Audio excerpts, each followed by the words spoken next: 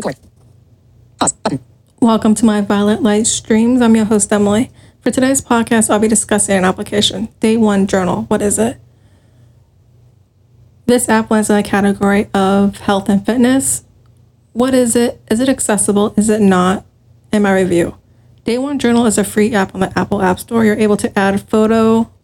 You're able to add audio clips. You're able to add a new entry. You're able to favorite and pin your entries, and navigating with using VoiceOver, swiping left or right, or double tapping, and organizing Day One Journal how you prefer and want it.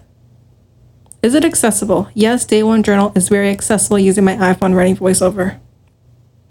I use Day One Journal every day for writing, and the app is very accessible. Everything is labeled correctly, and it's very easy to navigate. My review on Day One Journal. I believe Day One Journal is a perfect example of an accessible app. Everything works as expected, and there's no problems whatsoever for me when using Day One Journal.